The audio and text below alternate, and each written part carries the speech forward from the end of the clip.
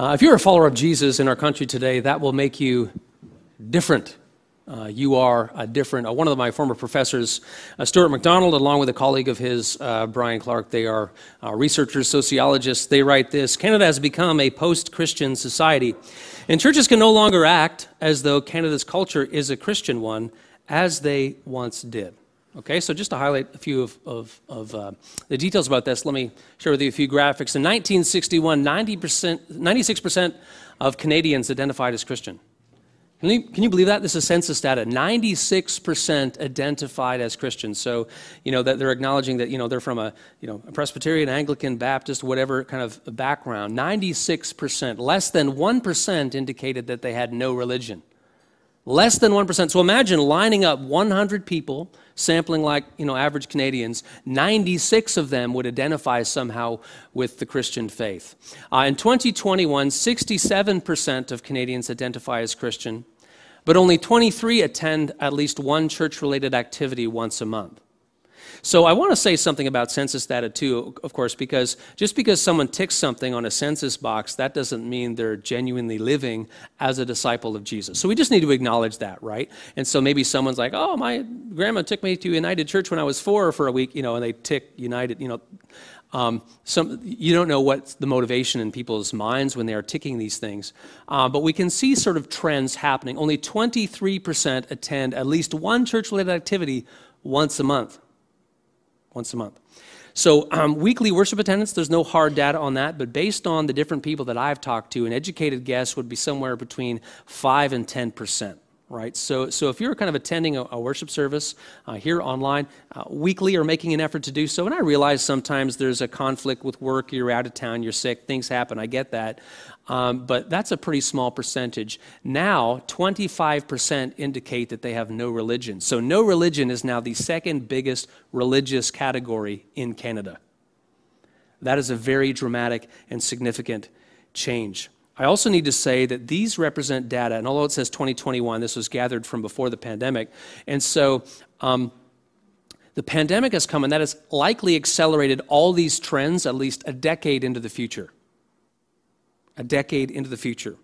So this can make us seem out of step, right, with the people around us. And maybe you've had a situation, you've been at some sort of family gathering, and someone finds you're religious, and all of a sudden you're the weird one, or maybe something happens at work, or something about God comes up, or church, or your faith, or Jesus, right? So this makes you seem kind of out of step, and you probably feel that tension as you go out living your way in the world. Now, granted, just like I said, we have to take with a grain of salt stuff that comes to us through census data information. But when you look at what was going on in 1961, 96% identified as Christian. So therefore, in that context, that's over 50 years ago, in that context, to say that you went to church or to say that you believed in Jesus wasn't a weird thing. That didn't put you on the outside. People expected that. It was kind of like, that's the thing that everyone did. Right? Doesn't mean everyone was a genuine disciple of Jesus, but that's the thing. It wouldn't have made you seem as weird. Today, that is certainly not the case. Now, there's different responses that people have to this when this occurs. Some people's response becomes like this: me against the world mentality. Things have changed. It's me against the world. It's them against me or them against us, right? Or there's no godliness left in the world. So people kind of can take this extreme kind of, they assume this victim status, and we got to regard that, even though the landscape is changing, it's still pretty good. There's a lot of religious freedoms. We can gather and worship openly. So persecution is pretty intense and violent in many parts of the world against followers of Jesus. I think it's going to get worse and harder for us here, but still the freedoms that we have are pretty broad. So that's one response that people have. Other people have a different response, which is to, knowing that they feel different and knowing that we don't like to feel different, and generally speaking, we like to fit in. Another response is to water down the faith. It's to water it down. It's to kind of make it seem more normal or cool or socially acceptable. And when that happens, we explain away the difficult teachings. Jesus didn't really mean that. Or we start to take the church less seriously. It's just a man-made institution anyway. No. It's established by God. We start to take it less seriously. We start to become more casual about how we volunteer or how we serve others. And when we talk to others about God, if we ever do talk about it, we talk about him in such a way that it makes people think that we believe in a big sort of friend in the sky who just wants us all to be happy. Yay! But there's a different way to respond to being different. When people think that you're different, they see you're different because of your devotion to Jesus, there's a different way to respond. And today's text gives us a beautiful example of what that is, and it's Mary. Now, not Mary Magdalene, not Mary the mother of Jesus. There's a separate Mary, okay? This is Mary, the sister of Lazarus, also the sister of Martha. So we come across against Mary and Martha several times in the Bible, and we're going to be looking to her, and she's going to give us an example of what it means to be devoted to Jesus, even when others think you're different, okay? So let's open our Bibles. We're looking through the Gospel according to John, and we're now at chapter 12. So we've been going through line by line, verse by verse, through the entire Gospel of John.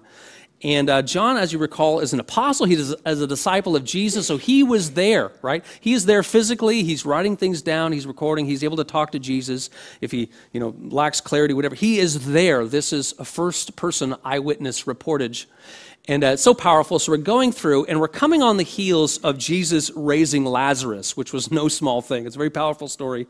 And so chapter 12, we're only going to read the first 11 verses. I'm reading from the ESV. 6 days before the Passover, Jesus therefore came to Bethany, where Lazarus was, whom Jesus had raised from the dead. So they gave a dinner for him there. No kidding. Martha served, and Lazarus was one of those reclining with him at table. So a couple of things. It's 6 days before the Passover, so that probably means the Saturday previous. And remember that the Passover festival is an annual pilgrimage festival. So 3 times a year at these different festivals, people would come to Jerusalem from the surrounding towns and areas. And so if Jerusalem is a certain population, it's going to swell with religious pilgrims at the time. One of the towns that was close to me growing up is Port Carling. In the winter, it's very small. In the summer, it's very big. Like you try to drive through Port Carling in the middle of July, right? All the tourists and the lakes and everything else. And so Jerusalem is just swelled with pilgrims, and this is this religious freedom festival, right? Because this is our annual remembrance of when God freed the Hebrews from slavery in Egypt. And so freedom is in the air. You can imagine the pilgrims walking around, and people have taken time off of work and from the fields and their other responsibilities and families in some situations. They're there. They're singing spiritual hymns and psalms about freedom and deliverance, and they're saying prayers together, and there's the activity in the temple. It's wonderful. But at the same time, there's tension in the air. And the tension is because they're there celebrating their own freedom, but they don't totally have it. They have some freedoms. They don't have all their freedoms because the governing Romans are really calling the shots.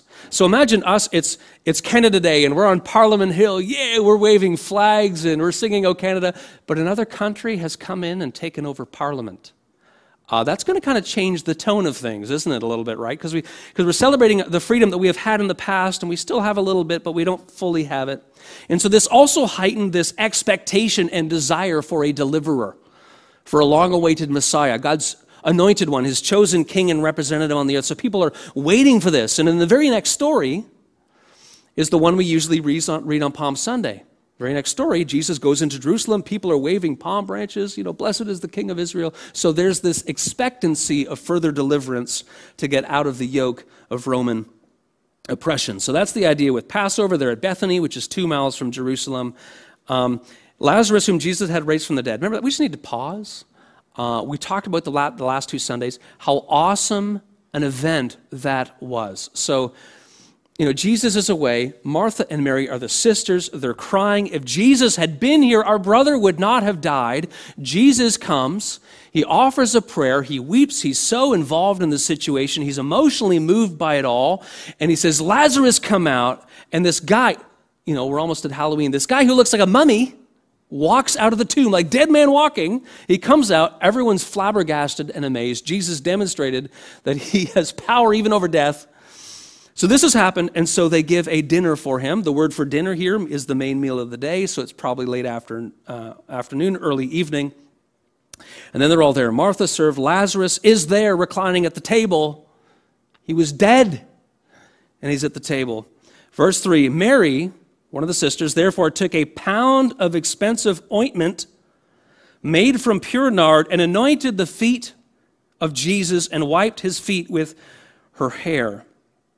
Okay, so a pound of expensive ointment, made from pure nard. So this is an aromatic oil extracted from a nard plant, and you can't just get it anywhere. It's imported from northern India, and that's part of the reason it's so valuable. So a pound, this is a Roman pound, so that's a bit less than a modern pound, but it's a lot. And part of the reason this is so extravagant, part of the reason this is going to freak people out is because it is so valuable. So what she has done, the oil that she has used, this aromatic oil, is the equivalent in value to a year's wages for a laborer.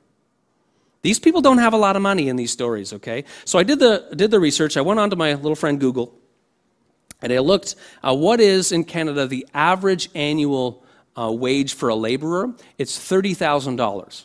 So it might fluctuate a little bit. But consider that she has poured out $30,000 worth to anoint Jesus. Well, as I said, these aren't people who have a lot of money, and they're praying for daily bread, they're praying for daily provision, and she does this out of an act of devotion because of what Jesus has done for her. Poor people aren't wasteful, and Mary isn't wasteful. We think she's wasteful, but she's not because she recognizes who Jesus is. Remember those old MasterCard commercials, like the priceless commercials? And I was trying to remember one, and I'm recalling from memory here, so I might not get all the details right. But there's this cute little frizzy-haired girl, and she's sitting at the breakfast table, and the narrator's, and she's kind of, having a good time, and the narrator's saying, how much does it cost to get things to help her be successful in life? Like a globe, $18, books for school, $30, all these shoes, $45. It was a couple of years ago. Can't get shoes for that much now. Anyway, all these things, right? And then she takes this bowl of cereal and she goes to drink it and she pours it all over herself. And the narrator says something like, but living each day to the fullest, priceless, right? That's the idea. For everything else, there's MasterCard. And no, MasterCard did not pay me to say that. But consider the case of Mary. She's there. Her brother has been dead. She's been weeping. Everyone's there. People are in town are gathered. Her brother's dead. Jesus comes, brings him back to life, assures them of eternal life. They get to spend time with the Son of God and the Messiah, sharing his wisdom in their very presence. Priceless. And so therefore, she shows it in this wonderful act of devotion. Now, the next line is really interesting. The house was filled with the fragrance of the perfume. Ever gone into a house and it smells of something? Maybe it smells of BO. Not so good. Not so good. Maybe you go into a house and it smells like laundry detergent. Some people are doing laundry. That's better than the BO. Imagine going into, it's interesting, when Laura and I were going around to buy houses, a lot of them smelled like chocolate chip cookies when we went in. Interesting. That's a wonderful smell that fills a house. This is part of the staging of houses, right? Well, here we learn that the house was filled with the fragrance of the perfume. There's that much of it. It fills the house. But there's something also going on here too. This is evidence that John was there. All these details keep coming up because John was actually there. He remembers what it was like in there. He remembers what it smelled like, so he records this. There's a professor named Derek Tovey. He says, as you go through the Gospel of John, all the time you see evidence of on-the-spot eyewitness reporting. And this is just another one of those cases. Verse 4, but Judas Iscariot, one of the disciples, he who was about to betray him, said, why was this ointment not sold for 300 denarii? Which is a year's wages for laborers. 300 denarii and given to the poor. Now he said this not because he cared about the poor, but because he was a thief. And having charge of the money bag, he used to help himself to what was put into it. Okay, so a couple of things. Judas is a thief. Later he will betray Jesus for 30 silver coins, right? And so Judas is hungry for money, not integrity. And so this shows us he could care less about the poor. And he's like, well, if we had sold that, there'd be so much more in the money bag, and I could have, dug into it with my filthy hands. So we're told about his motives. But it's also interesting because in this telling of this story from Matthew 26 and Luke 14, it's not just Judas who has that concern. Other people So Mary is doing all sorts of weird things. And by the way, one of the things I hadn't mentioned, I probably should, is that Mary wipes Jesus' feet with her hair. You ever notice that? How strange. Why does she do that? Now, in that time, that also would have made her different because it was not customary. It was not considered appropriate for a woman to let down her hair in public. It's not the case now, obviously, but and rightly so. But at that time, you would only do that in your own house. And so here she does that. Now, nothing improper is going on, but she is just so devoted to him. It's like she needs a towel. She uses her hair. She's so committed to Jesus. It's such a beautiful, beautiful part of the story. Anyway, but here we learn that Judas, he could care less about the poor. He's just trying to be rich. Verse 7, Jesus said, "Leave her alone so that she may keep it for the day of my burial." Okay, so Jesus defends her. Think of how much provision could be purchased for the poor for a year's wages, and Jesus defends her actions. What she has done is a very good thing. Leave her alone that she may keep it for the day of my burial. So on the surface, what's happening here is not only does he defend her, but yet again he's saying that he will die, and that's never a secret. He's not surprised by what is going to happen to him. He foretells it, right? And so this is coming up, my burial. So in the ancient world, people would sometimes anoint someone with oil and other fragrances when they died. Number one is a sign of respect. Number two, also because the body started to decompose. This is the pre-scientific area. The body's going to start to smell. And so certain things happen so that, the body doesn't smell for a while anyway, right? So you think that is here, so keep the oil, for some more of it for that day? Or is Jesus saying to keep the memory? We're not totally sure. But what I think we're supposed to take away from this is another detail that is so obvious we almost miss. The word Messiah means anointed one. It means anointed one, God's chosen king and representative on the earth. And he's just about to go to the cross in Jerusalem, right? And the story that we're going to hear as the next couple chapters unfold. So I think what's happening here is Mary is anointing Jesus not only for his death, but to show the people around us and others that he is in fact God's chosen king. He is the anointed one. In the Old Testament, kings are anointed, right? David in 1 Samuel 16 is anointed with oil, and here Jesus is anointed, but not by some lofty prophet who people respect, but by this woman who just shows this incredible gratitude. She's soaked in gratitude. She's soaked in gratitude and just devotion for Jesus. And here she anoints him as he should rightly be. All right, leave her alone so that she may keep it for the day of my burial. Verse 8, "For the poor you always have with you, but you do not always have me." Now, I just want to say that this is not a passage that we can cite to justify neglect of the poor, because some people have done that through time. I remember talking with a person before I moved to Barrie, and this person was saying, you know what, maybe helping the poor shouldn't be at the top of our priority list because they're always going to be with us, and they cited this verse. And so, but that's a misunderstanding of what's going on. Jesus is probably actually alluding to a passage in Deuteronomy 15:11 where it says, "The poor you will always have with you in the land, but because of that you need to help them."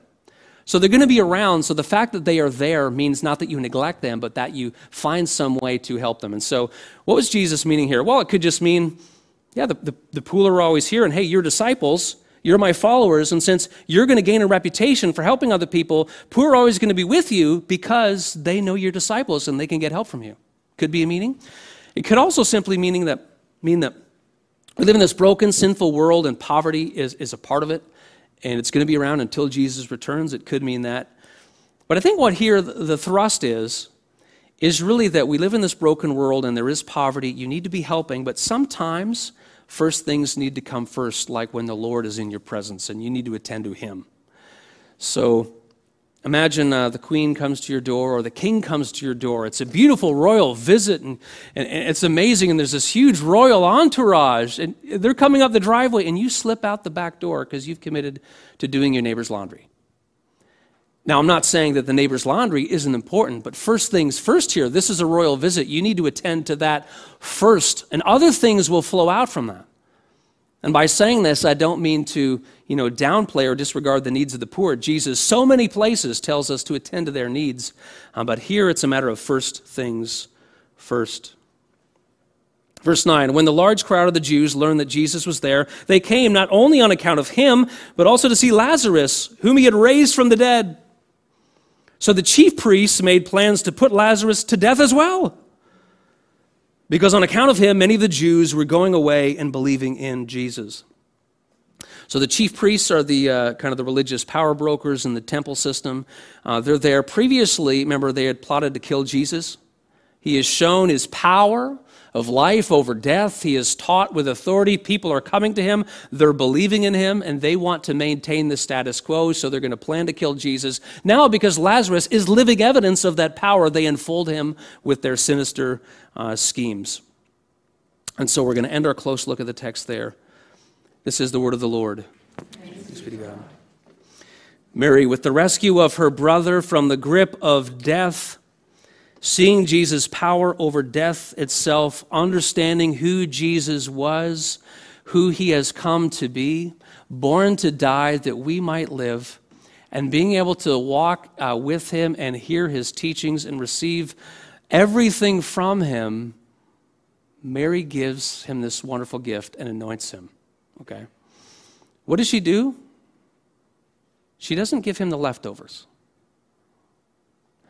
She doesn't give him the leftovers. See, the thing with Mary that I think is so beautiful is she is one of the only people in the course of the Gospels who fully understands the magnitude of what Jesus has done before he's dead. It's such a beautiful moment. She anoints him, and she gives him this costly gift. She doesn't give him the leftovers. She gives him what is so, so very valuable to herself. And so I started off this message by saying that, you know what, things are very different here in our landscape in Canada. And when that happens, people can respond in a few different ways. Some people kind of come up with a kind of a me against the world mentality. They kind of, entrench themselves in some sort of psychological position. Other people try to water down what Jesus says and, it's make it socially acceptable and kind of, argue away all the things that make us seem different or maybe out of step with the culture of large. But Mary gives us a different example. It is one of costly, wholehearted devotion. And I think one of the things that she teaches us out of this is that Jesus wants the best of us, not what's left of us.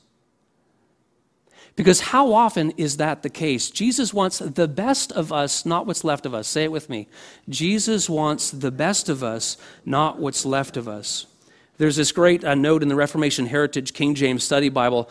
It says, how can you imitate Mary's costly devotion? Now, when we say that, I'm not making an application to our lives in terms of money.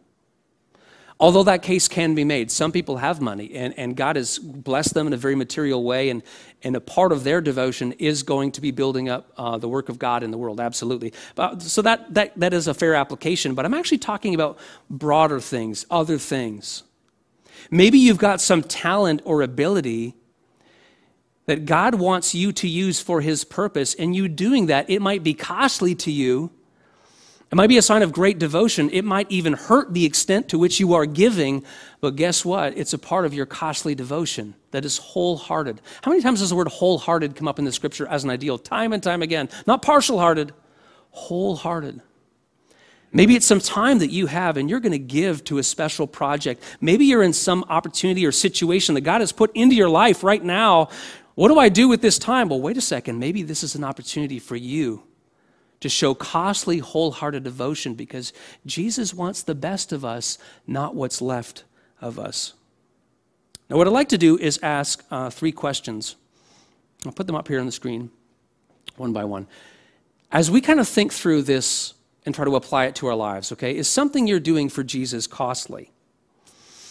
Is something you're doing for Jesus costly? If we have truly appreciated who he is and what he has done for us, are we giving back to him somehow? Or are we giving him the leftovers? And my guess is you're going through your mind right now, you're thinking, there's this, maybe that, maybe that. If it's costly, you know it. Because it's difficult to do sometimes. It's a challenge. Maybe sometimes you feel like maybe it's not worth it, or maybe no one notices, or I'm not sure, if it costs you something, sometimes that's the point.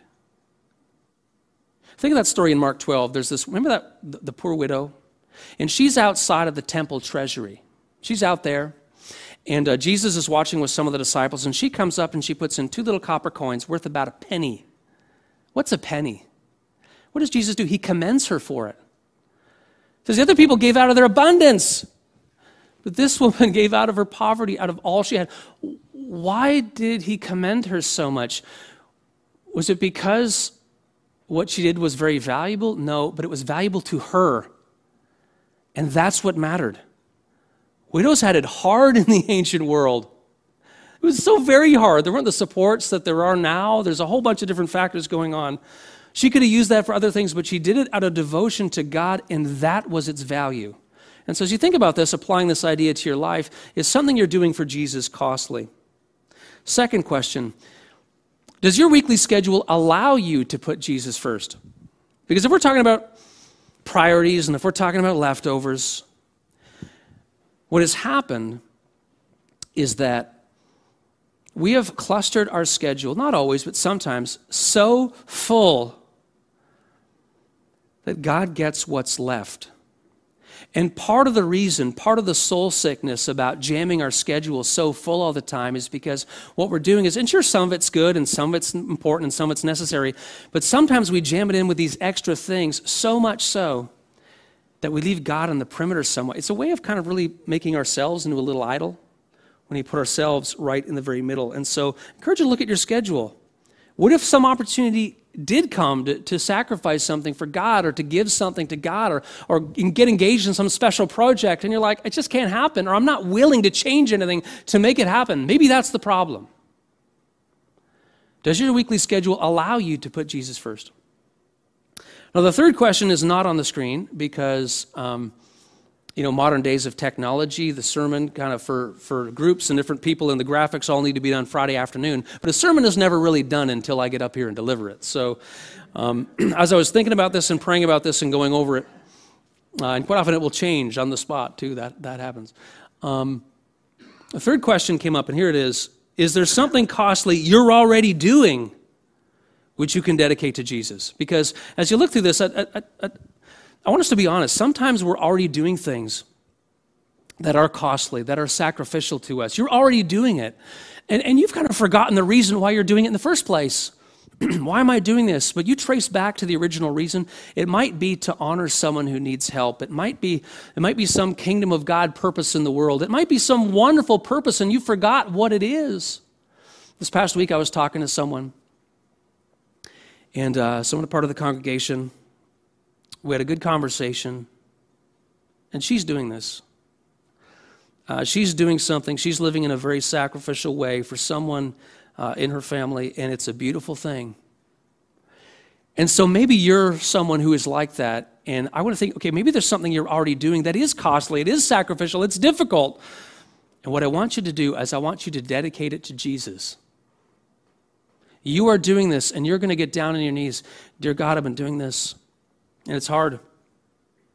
I do it because I honor you, and I love your way, and I love your will, and I want to be your loving servant in the world. So, Lord, I'm going to dedicate this project or this responsibility or whatever it is to you and to your glory, Lord. Give me the strength to do it because I do it first and foremost to you.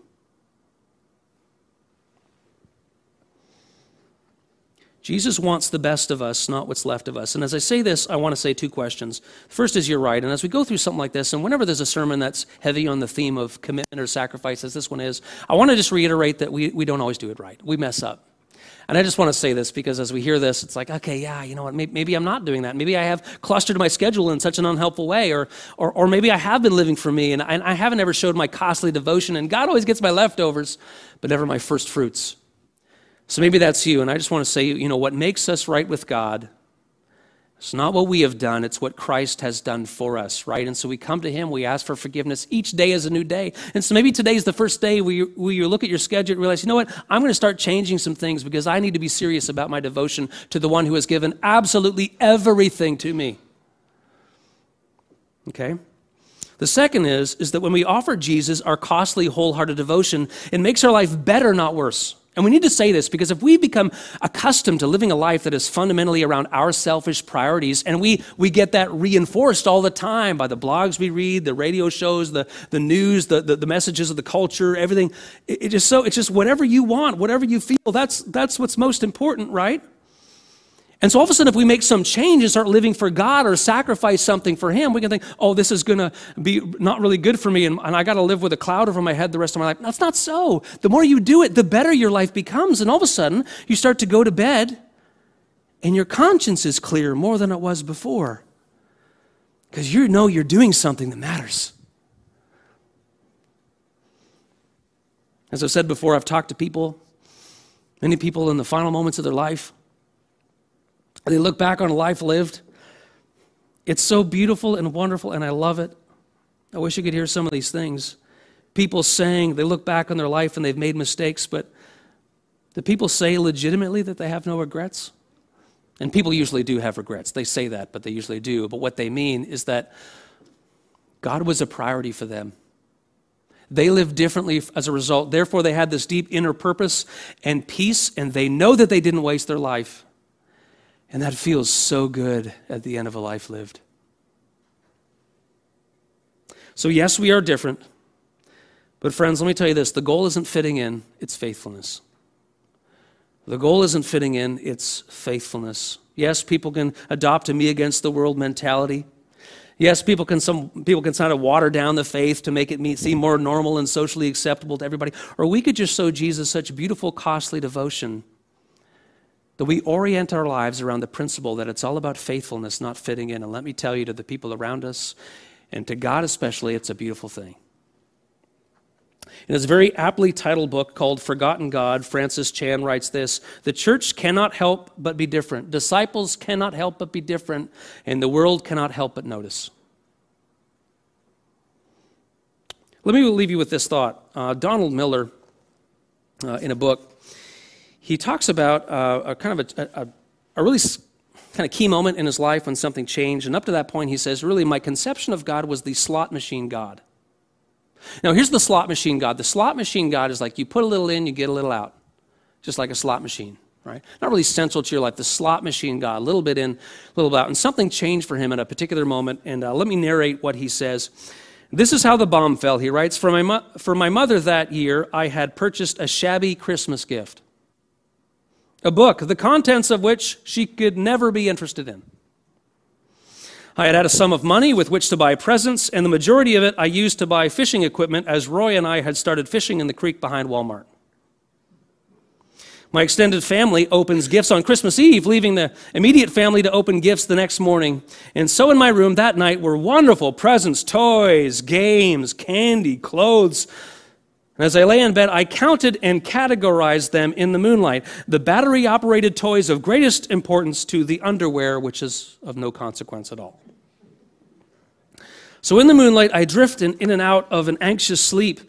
And this is when it occurred to me that the gift I had purchased for my mother was bought with the petty change left after I had pleased myself. The gift I had purchased for my mother was bought with the petty change left over. Left after I had pleased myself, I realized I had set the happiness of my mother beyond my own material desires.